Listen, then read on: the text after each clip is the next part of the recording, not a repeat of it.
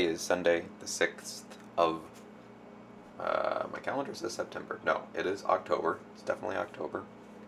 And it's 11:25 in the late morning.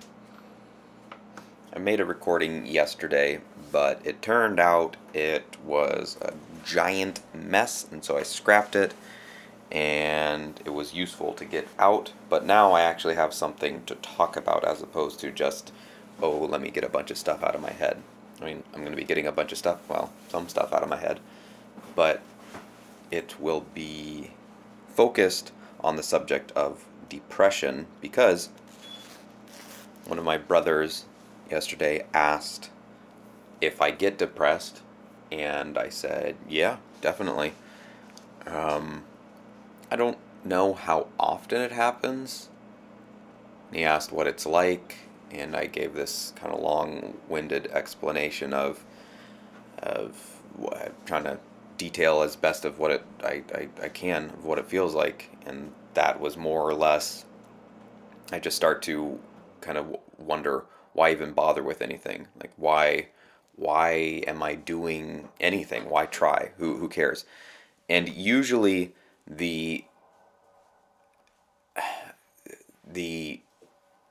resolution, that's not the right word, the place that I go to when I am feeling depressed is one of consumption. So instead of producing something, I want to just consume things. And usually things that aren't all that good for me, be it food or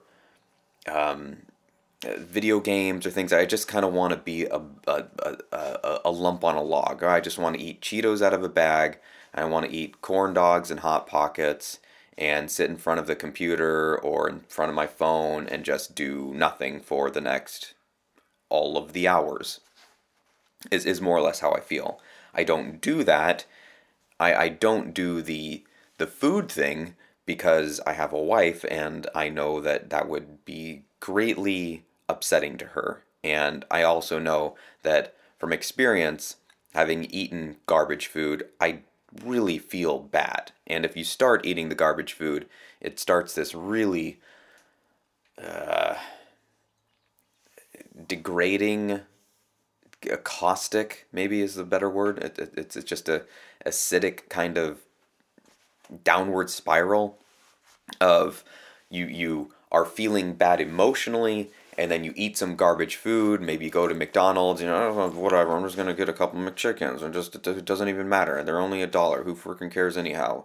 Then you eat the McChickens, and then you feel really garbagey because it's not good food, and an hour later, you feeling worse, and you're like, oh yeah, of course a big dummy like me would eat some garbage food because I'm a big dummy. I mean, that's what a big dummy would do. So, duh, here I am eating garbage food. And it just kind of, well, I guess I should eat some more garbage food because I'm a big dummy. So then you go to the store, and then you buy some more garbage food, and then you're just like, well, I'm a big dummy, and I'm eating garbage food, and so I'm going to eat some garbage food, and I'm a big dummy, and then, yeah, it just goes and goes and goes.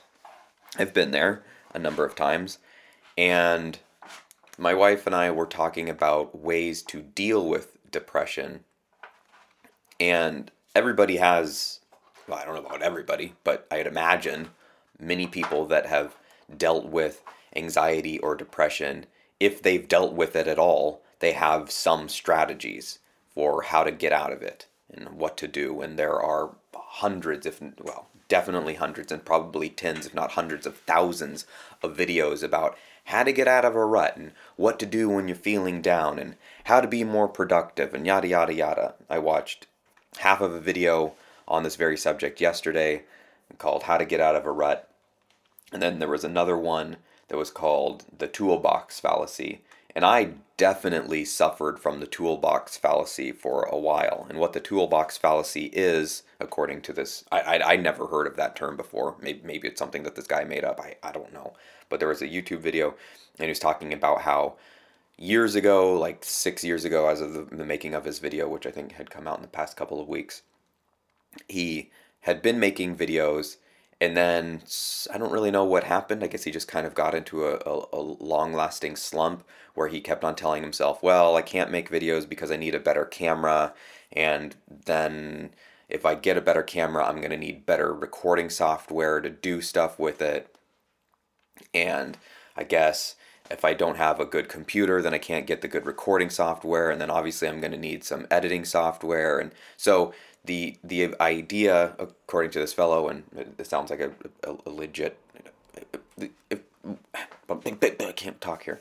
The toolbox fallacy apparently is I can't do X until I have Y. I can't write until I have this particular pen and this kind of paper. Stephen King uses this kind of pen and this kind of paper, so I have to have that too to write like Stephen King. Oh, I can't write until I have this particular typewriter. I can't write until this. I can't write until that.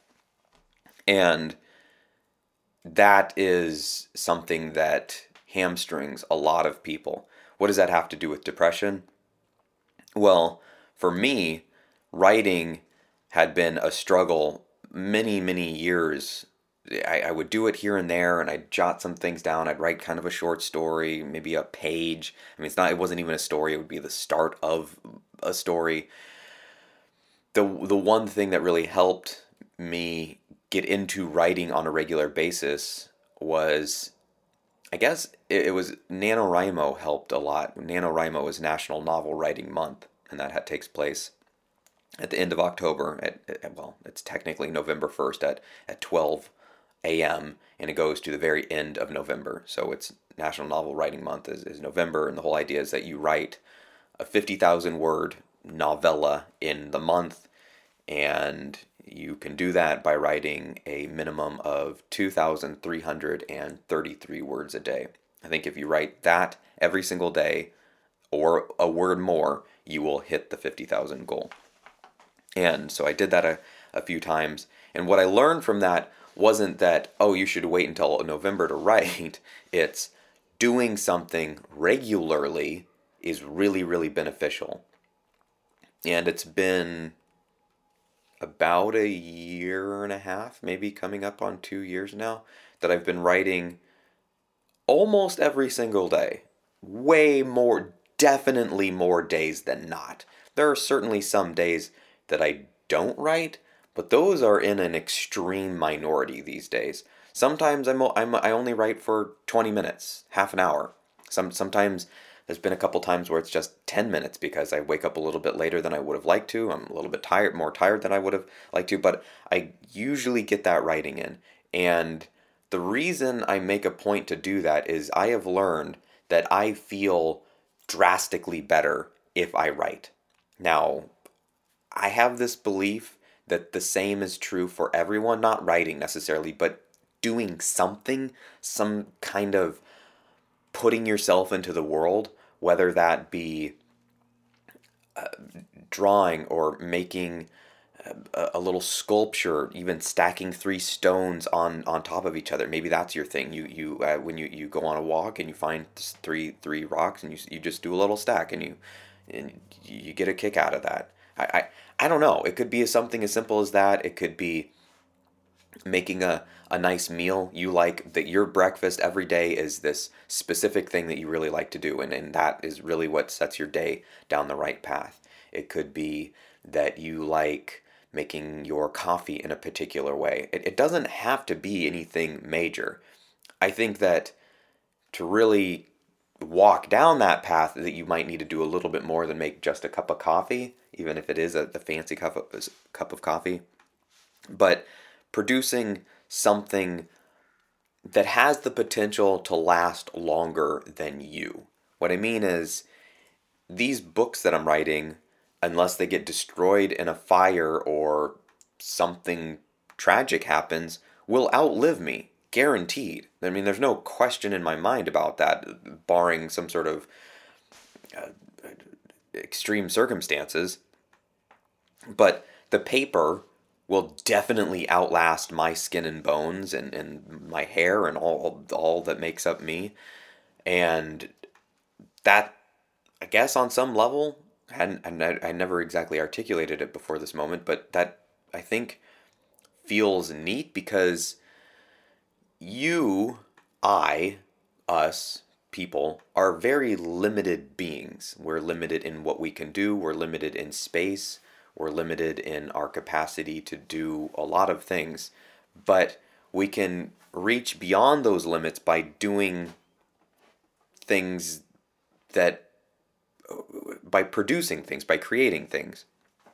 The works of art that artists have made, the works of music, the movies that people have made, have outlasted all of them, unless they're still alive, of course. But Shakespeare and Mozart, their music lives on. I mean, one of my favorite quotes is from the show Westworld. I think it's in the final episode, and Anthony Hopkins' character Ford, I forget what his full name is, something Ford. He says that Chopin and Mozart and Beethoven never died; they became their music. I don't know if I'm getting that exactly right, but that's more or less what he says. And as soon as I heard that, I thought that's absolutely 100% accurate. The the books that Stephen King and Neil Gaiman have written, they are those books now. Those books are synonymous with them. Those stories are them. And Stephen King has gone way beyond just the books that he's written. I mean, he's in so many pieces of popular culture, so many movies and TV shows. I mean, I I I don't know how many other authors have as much of their stuff in the world. The only there's a few things that come to mind that are just laced into pretty much everything across the world. One of them that comes to mind, and this might be the most extreme example of anything at all, period, is the Bible. The Bible, at least in Western culture, say from Eastern Russia to California or Hawaii, is just in everything. I mean, just pretty much everything that you can think of. I imagine it's only the Asiatic countries and maybe parts of Africa that doesn't have the Bible so much, but Catholicism is huge in South America, Mexico being part of that, all of North America, all of Canada. I mean, even in Russia, they've got the Orthodox Catholic Church there. It's just baked into everything. You cannot go to pretty much any country and find an entire population that just doesn't know anything about the Bible at all. They're just completely clueless. You certainly encounter that in a few tribes in the Amazon, but it's just ingrained in so much of the world. Stephen King is a much more minor example of that, but the same thing is true there. The Beatles music, or a lot of Beethoven's or Mozart music, or Chopin, Tchaikovsky's music, they're in games, they're in shows, they're in ads, it's all over the place. I mean, you hear that dun dun dun dun dun dun dun dun. You're like, oh, that's Beethoven, right? Yeah, Beethoven. That little opening, what do we call it? The little melody, those little few notes. You just hear that and you go, oh, I recognize that. You might not even know why you recognize it. You might not even be able to name the composition that it comes from. I can't. I think it's Beethoven's Fifth Symphony. I think that sounds right. I'm not 100% on that, but I'm familiar with it. I've heard it. I'm not just, well, what are those sounds? I've never heard of it. I'm saying a lot. I don't like that. So what does this have to do with depression? Well, why did I get on this tangent? Well, I got on this tangent because by producing things, by putting yourself out into the world, by expanding beyond the limitations of what you are, you grow. You grow quite literally as a being. Your being, what you are, is not limited to the space that your skin and bones occupies. You are all of these connections that you've made, all of these tendrils that are reaching out into the world and doing things. You are the choices that you've made. You are the experiences that you've had and the interactions that you've had with other people and them with you, and you're all of those things. So the bigger that you get, the more that you expand yourself, the more that you do, the more of those connections that you make, the bigger that you will start to feel, the more alive, the more of a thing you will feel. obviously, because you are a bigger thing. And so if you're starting to feel small, it probably means, and this is I'm speaking from personal experience here, it probably means for me that I'm not doing so much. I'm shrinking. I'm withering away. And that's a depressing feeling. To just start to fade into non-existence, of course that's gonna be depressing. You're literally going away. It's like a plant that's withering, which is a better plant in terms of health. The one that's growing and vibrant and alive, and it's sucking nutrients from the ground, it's being fed, and it's growing, and its branches are thriving, and it's soaking up sun, and it's producing oxygen, and it's a vibrant tree, and has birds that come and roost in its branches because it's a healthy tree and it's getting watered. Or the one that's withering away? Well, obviously the one that's healthy. The person that's in the hospital, who feels better? The guy that's laying there, that's got in there, and he doesn't know if the surgery's going to go well, and he's just it's one thing after another with the complication after complication, or the person that's on the mend and they're getting better and they're going to leave later on this afternoon as soon as they get their final checkup. That person's going to feel so much better. Even if they're still kind of sickly, their emotional state is going to be better. I'm leaving the hospital. I'm feeling better. I'm getting out of this place. Hey, things are good. So, how do you get out of a depressive state if you're in it? Well, you don't. You don't. And that's really the only answer that I have for that. If you are currently in a depressed state right now, that sucks. And it sucks to be you. And there's probably nothing that you can do right now to get out of that. There's no combination of words that I know that will help you get out of this, because all of the videos that you'll see, all of the things that you'll hear from people will revolve around you. Well, okay, I can't say all of them, but I'd imagine the vast majority of them will revolve around you doing something to help you get out of the depressive state. The problem is, as you are very well aware, and I'm just preaching to the choir right now if you are in a depressed state, is that when you're in a depressed state, there's nothing that you actually want to do. Someone could say, well, if you're depressed, all you gotta do is go and take a shower, and then you pat yourself on the back. Maybe not actually pat yourself on the back, but you give yourself a little reward. No, guy. The problem is that I don't even want to take a shower. I don't even want to leave bed.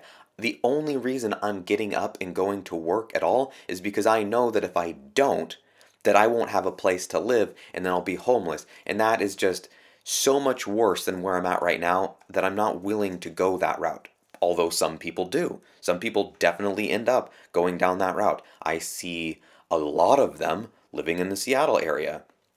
Now, I can't say that they're all depressed, but I'd be really surprised if all of the homeless people that I see around Seattle are super cheery, just, oh no, I love my life. This is great. I've never been in a better spot ever. Even when I was a little kid, it was way worse than this. I'm in a super great spot. That could be some of the people.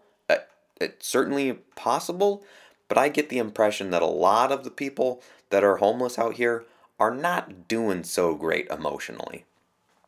There are certainly some of them, I can certainly imagine, that some of them are on the path to recovery. They're doing better. They hit a hard patch. They're only homeless right now as they figure things out. They are working a job. Maybe their employer and co-workers don't even know that they're homeless. That was the case with me when I was at Starbucks for a little while. And I was confronted by my manager, and they said, "Hey, Del, I heard that you just kind of hung out here last night. Are you homeless?" And I denied it at the time because I was embarrassed about it. I said, "No, I'm not. I needed to use the internet." Which that was true. I did need to use the internet to work on something that I was working on. But I lied about being homeless, and that was part of my journey at that time to figure out that lying is not good. That was right in the midst of that whole path. So, the only advice that I have for somebody that is currently depressed is to come back and listen to what I'm about to say when you're not. Now, you can listen to this right now if you want to, and maybe it'll help, but I certainly wouldn't bet money on it. I would not bet on my ability to help you get out of a depressed state. So, what do you do to help combat a depressed state? Well, for me, what I have done that helps is to make a game plan before I ever even get depressed. Because being depressed is like being at war with yourself. And this is an analogy that I told Vera the other day because it kind of came to me at the time, and I think it works pretty well. When is it better to plan for the war? When you're right in the middle of it, or before you ever go to battle? My point here, well, let me explain it this way. Think about a team of Navy SEALs, and they have a mission to do. When do you think they plan out their mission? As soon as they're at the place where the mission is about to take place? So, for example, the raid on Osama bin Laden's compound. Do you think that they just got news that they found Osama bin Laden, some informant, some whistleblower, whatever, some person said, "Hey, I know where Osama is, and here's where he's at," and they said, "Oh, okay, we're just gonna get a group of guys. Hey, guys, we've got a mission for you. Okay, what is it? Well, we can't tell you. Okay, but we're gonna load you into the plane, and you're gonna jump out, or however you're gonna get there, and then your guys are gonna figure it out there. What are we doing? No, we can't tell you. Okay, um, okay." So they drop him off, and there you go. All right, so what are we doing now? You're getting a bad guy. That's all we can tell you. Okay, what does the bad guy look like? Well, he looks like a bad guy. Okay, well, that doesn't work. No, there was years of planning and coordinating that went to even finding where Osama was. And then once they did, I don't know how many months ahead of time they knew. I don't know. I don't imagine that it was some rush job that they found out where he was, and then 2 hours later they're sending people off. Maybe it was that quick, but I really don't think so. I'd imagine it was many weeks, certainly many days in the making, planning all the logistics and how are these people going to go there, and what's the escape route like, and how do we get in, and then how do we get out, and what weapons are we bringing, and what gear do we have, and who's flying the plane, and who's on the boat, and this and the radio, and just probably hundreds of people involved and millions of moving pieces. And I mean that literally. I mean from all of the components, that the weapons and the gear and the planes and just all of the things, the laws that have to be checked and the lawyers and the da da da da da da da. Just an endless list of things that have to be all just so for this to go right. All of that's done before they ever get there. Not in the middle of it. Yes, there is some spur of the moment in the midst of the action planning that takes place, certainly, but you try to get all of your planning ahead of time out of the way. Same is true when you're building a house. You don't build the house as you're figuring it out. No, you have a blueprint, you've got a plan, and okay, we're going to put it here. You don't just go, all right, I'm just going to go to Home Depot and Dunn Lumber and then Limback Lumber and buy a lot of wood and then put it together. What are you doing with it? I don't know yet, but it's something that I'm building. No. You go with a plan. So, before you're in a depressive state, you anticipate being in a depressive state. So this is something that I've done and do, is I tell myself, and I have told myself, there's a really good chance that at some point in the future, I'm going to feel like dog shit. I'm going to feel down on myself. I'm going to have a bad day. I'm going to have a bad couple of days, whatever it is. I'm going to be in a depressed state. I know that day is coming. The chances that it doesn't ever come again, that I just have all good days from here on out until the day that I die, seems really low. Seems like a much better chance that somewhere between right now and the day that I die, that I'm going to have at least one crummy day. So I need to have a plan for that crummy day. And that plan is, well, whatever works for you. But here are some options. you could say, when that crummy day comes, I'm going to refer back to this recording that I made of myself.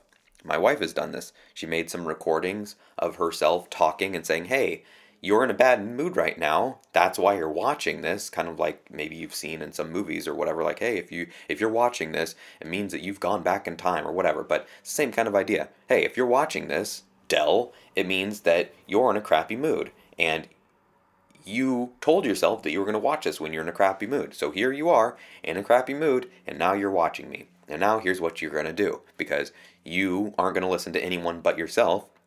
So here I am telling you what to do. Step one is whatever it is. For me, my step one is to get out of the situation that I'm currently in. So if I'm in the house and I'm feeling bad in there, I get out of the house. I go outside. It's really good if it's a sunny day. Like right now, it's nice and bright and sunny out. If you can go on a walk on a sunny day, that's great. If you're in a depressed state and you're in the midst of a Seattle winter, good luck. That's going to be rough. It's going to suck. It's just the weather is not conducive to getting out of that garbage state of mind. It can be done, certainly, but it's much harder than when it's a nice, warm, just glorious sunny day out there. Let's say you are in a situation where it's not a nice sunny day. It's just overcast, it's drizzly, it feels blue, it feels miserable, and you feel miserable, and so the weather and your mood are just big old buds. What do? I still recommend you get outside and you start talking.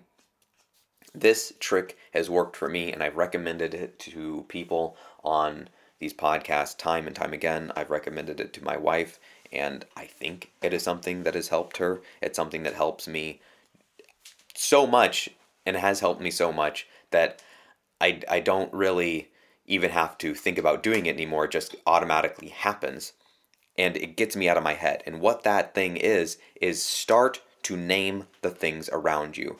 So I mean really, really obvious things that are just, that an absolute dummy could figure out. This is a coffee cup, and then you state something, and then you ask a question, and then you move on.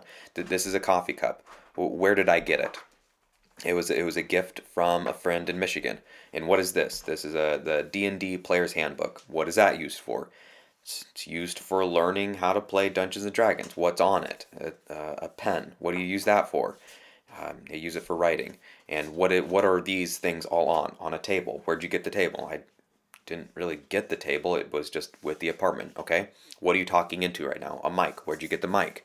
Got it off of Craigslist. Did you? Well, I didn't get it. My wife got it. Okay. What was that transaction like? I don't know. My wife said it was fine. She said the guy seemed like it was an up and up fellow. It didn't seem like it was stolen property or anything like that. So that's all good. You just do that, and you just keep on going with it.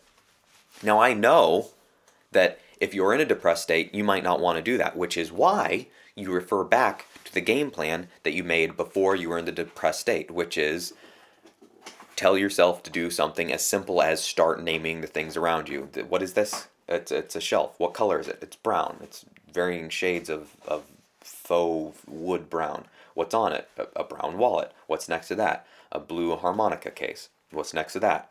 An orange notepad book. And what do you use that for? I use it for writing notes. It's got a lot of internet passwords in it. Okay? You just do that, and you just go and go and go. And you'll get kind of annoyed with how simple and lame this is. So once you're outside of yourself and you're going, why am I doing this? This is so dumb. Then that's the perfect time to go, so what are you feeling right now? So you get away from the tangible, concrete things that are right in front of you, and then you get a little bit more abstract. You don't start with the abstract. It's too complicated. It's way too hard to do that. You make things as simple and easy and right in front of you as you possibly can. And you don't do it in regards to yourself, not what is this? Oh, it's my hand. What do I use my hand for? No. It has to be out beyond yourself.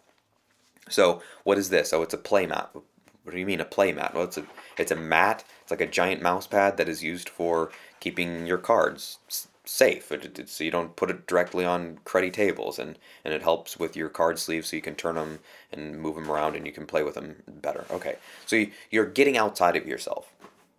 This works great if you're on a walk and you're going on a walk and you go, what is that? It's a tree. What kind of tree? I don't know what kind of tree. What's in the tree? I thought I saw a bird, but I don't see it now. Okay, what's that over there? It's a car. What brand of car? I can't tell, but I think it was a Honda. Just things like that. You just go and you just go and you go until you get kind of annoyed with doing how silly this thing is. And then you go, so what are you feeling right now? Well, I'm feeling like crap. Why? I don't know why. Well, when did it start? Honestly, I think I've been kind of feeling this way for the last week, but I guess I didn't really notice it until just this morning when I got that message from my friend and he asked if I wanted to go out, and usually I do, and this time I said no, and I don't know, that kind of struck me as odd because every time he's asked me before, I've said yeah, and I don't know, I guess it's been a little while now, but certainly in the past 24, 48 hours, I've been feeling really miserable. And do you know what started it? Geez, I don't know. Okay, well, you said it's been going on for a week. Has it been going on longer? No, I don't think so.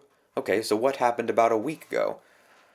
Uh, Geez, well, I did get a flat tire, and so that was obnoxious, and I had to pay to get that replaced because yeah, I had to. So, oh, yeah, and I guess in that brought my bank account down to only $4 because I had to pay for that, and so I had basically no money until this paycheck that I got yesterday.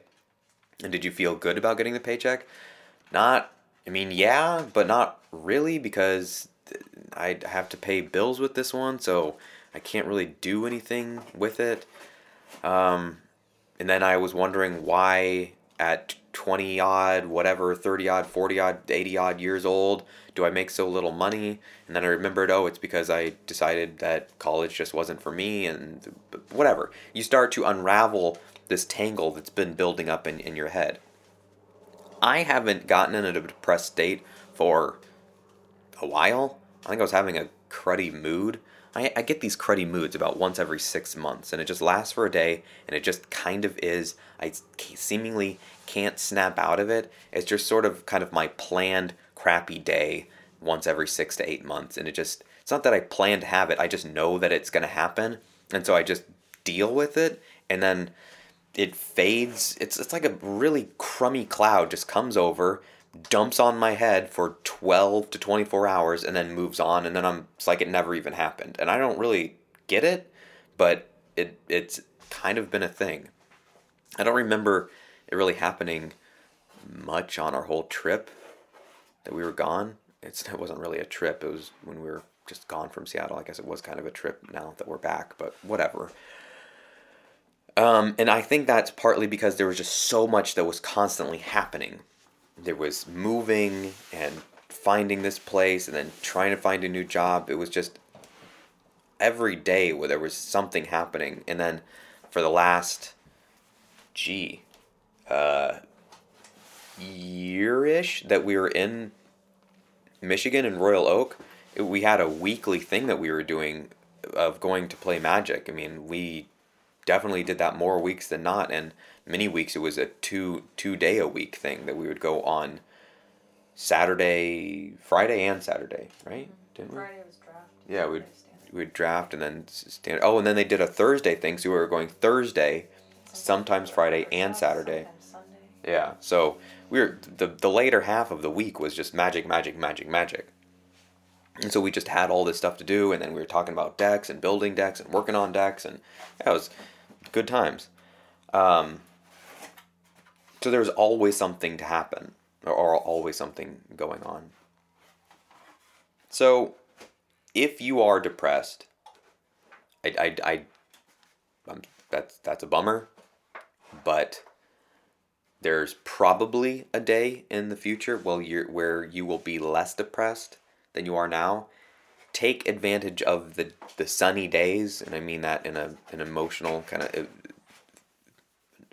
intangible sense. I don't necessarily mean actual sunny day. To plan for the time that you are probably going to be depressed in the future. Come up with some sort of game plan. Whatever you think will help you. I don't know. I gave you my tip of naming things and asking, what is this? Oh, it's a pin, and doing that whole exercise, which I've talked about many times.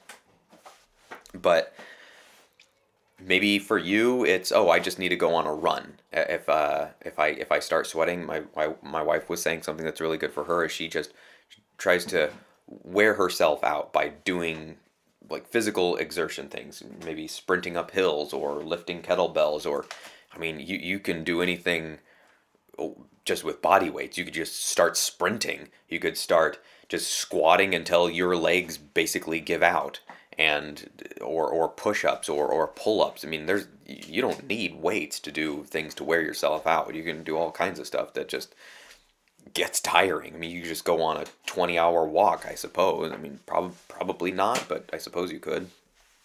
And unless you're some sort of crazy distance marathon runner already, you probably aren't going to last that long just running, so you could just do that. That'll wear you out real quick.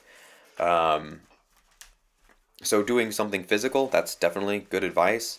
But for me, I have to get out of my head, and the way that I do that is that trick that I said of naming the things around me, asking questions, and then it's like there's two people. There's the crappy, depressed version of me, and then there's the person that's having this conversation and asking the depressed person what the heck's going on. And that works for me. But coming up with a game plan when you're not depressed, I would be my first tip. And then if you are depressed, try the thing that I suggested to you. Try the naming things. But I mean, if you're really depressed, you're just gonna go, that's cool. I'm not gonna do that, and I don't want to do that.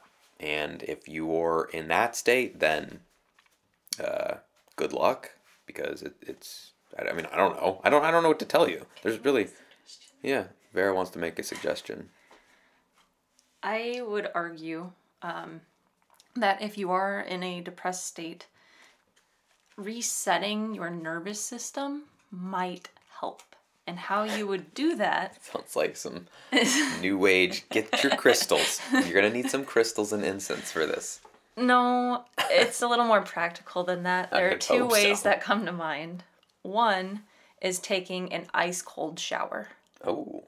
And breathing as deep as you can while you're doing that, to the point where you feel like you can stay there and keep staying there, and you're not really going to change any more than you already have, but you kind of have become comfortable, if that makes sense. And it is possible. Yeah.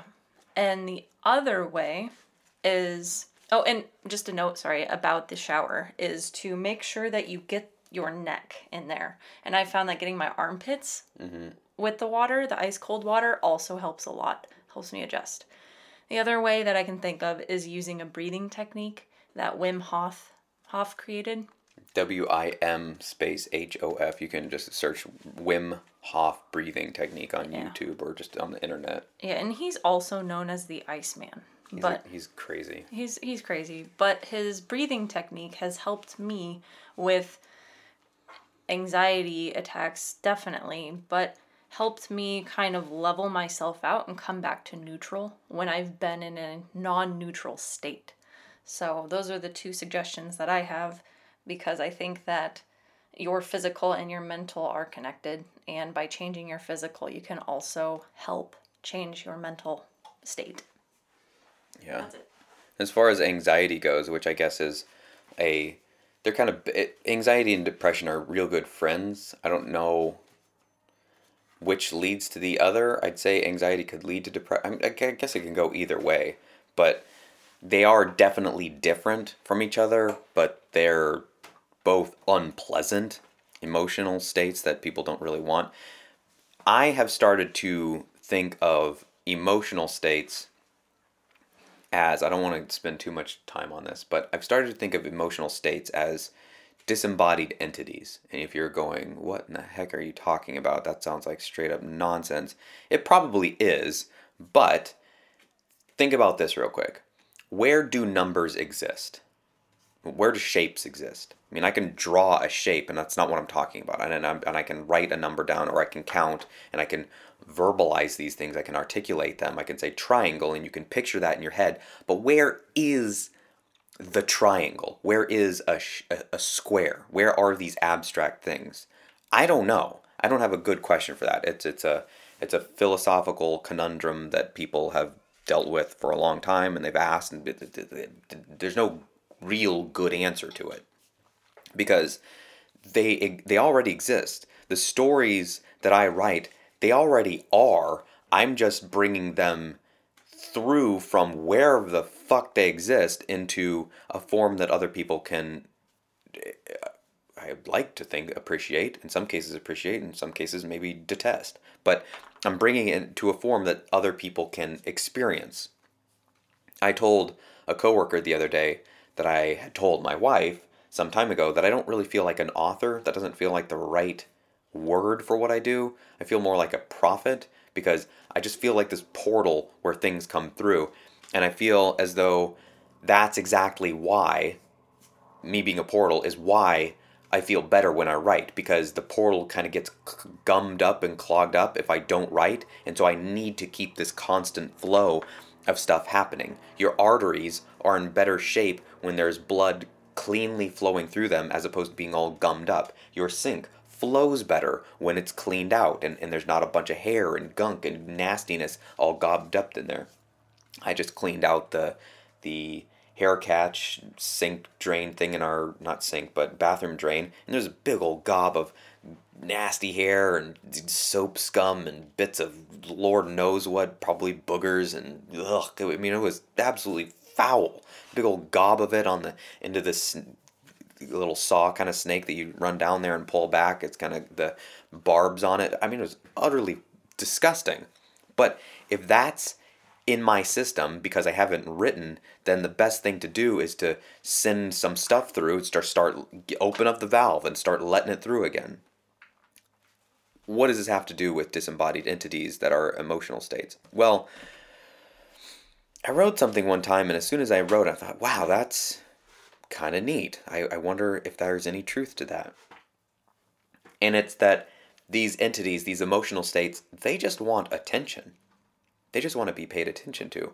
And the thing that most people do, I think, is they try to avoid their depression. They try to get out of their depression as opposed to turning around and facing it and embracing it and just diving straight in. And that is what helped me beat anxiety. I still get anxiety attacks, I guess, but I beat them really fast. I mean, I'd say there's less nights than there used to be, but most of my nights in the past, say, 5 years and beyond, would involve me thinking about death, and I would just get this heavy feeling like just a giant monster's paw just pushing me into my bed. I just felt gravity swallowing me up, and it was awful, and I had to do something like get up and play a video game or something just to escape this feeling. I had to run away from it. And that would work for a time, and once I ran far enough away, then the monster was lurking in the background, just waiting for another time that I was laying in bed for it to creep up on me again. But I don't know what it was, but I finally turned around and looked the damn monster in the face and went, oh, you're not all that scary. I mean, on the one hand, you were utterly terrifying, but at the same time, my recognition of that makes you not scary. And so, anytime I feel anxiety now, which is still a relatively regular basis, I just face it, go, yeah, let's do this. What? What do you got? Come on. Is that it? I I'm not. It's not in an angry kind of way like that. It's just here we are. Let's. What else? What now? And there isn't any what else. There is no more what now. That's it. And as soon as I recognize that and I pay it the attention that it wants, it kind of goes, oh, yeah, I just wanted you to recognize me. Thanks. And then kind of waves and then takes off again. I'm like, okay, cool, bye. And it's the same thing as with depression, is when I start feeling depressed, I go, this is depression. This is what I'm feeling. It's acknowledgement. It's facing that thing. This tactic is, it's a well-known Buddhist thing, I think, and I didn't realize that until a lot of these things that I figured out on my own in this really ass backwards way, I'll come to find out that other people have known for thousands of years or hundreds of years, and it's has some name in Tibetan this or that, and I go, oh, okay, well, I cool, I kind of figured it out on my own. And sometimes it's not on my own. Sometimes I read a book and then pieces come together. But the point here is that facing these issues are oftentimes exactly what these things want. These disembodied entities that are emotional states, wherever they live, when they're not feeding on you, is somewhere probably with the shapes and numbers. I don't know. I don't know where they're all hanging out. But wherever that is, they want us to remember that they're there. And I know that I'm speaking as though these things are have personalities, and in a way I kind of think that they do, because they're not always the same. Anxiety and depression, it takes different forms, and when you go and talk to your friend, are they always the same? No. I mean, they're more or less the same, but they are different. Anxiety is more or less the same, but it is different. Depression, anger, all of these things, that they it you know basically what to expect, but they take on different characteristics, and they do morph and change.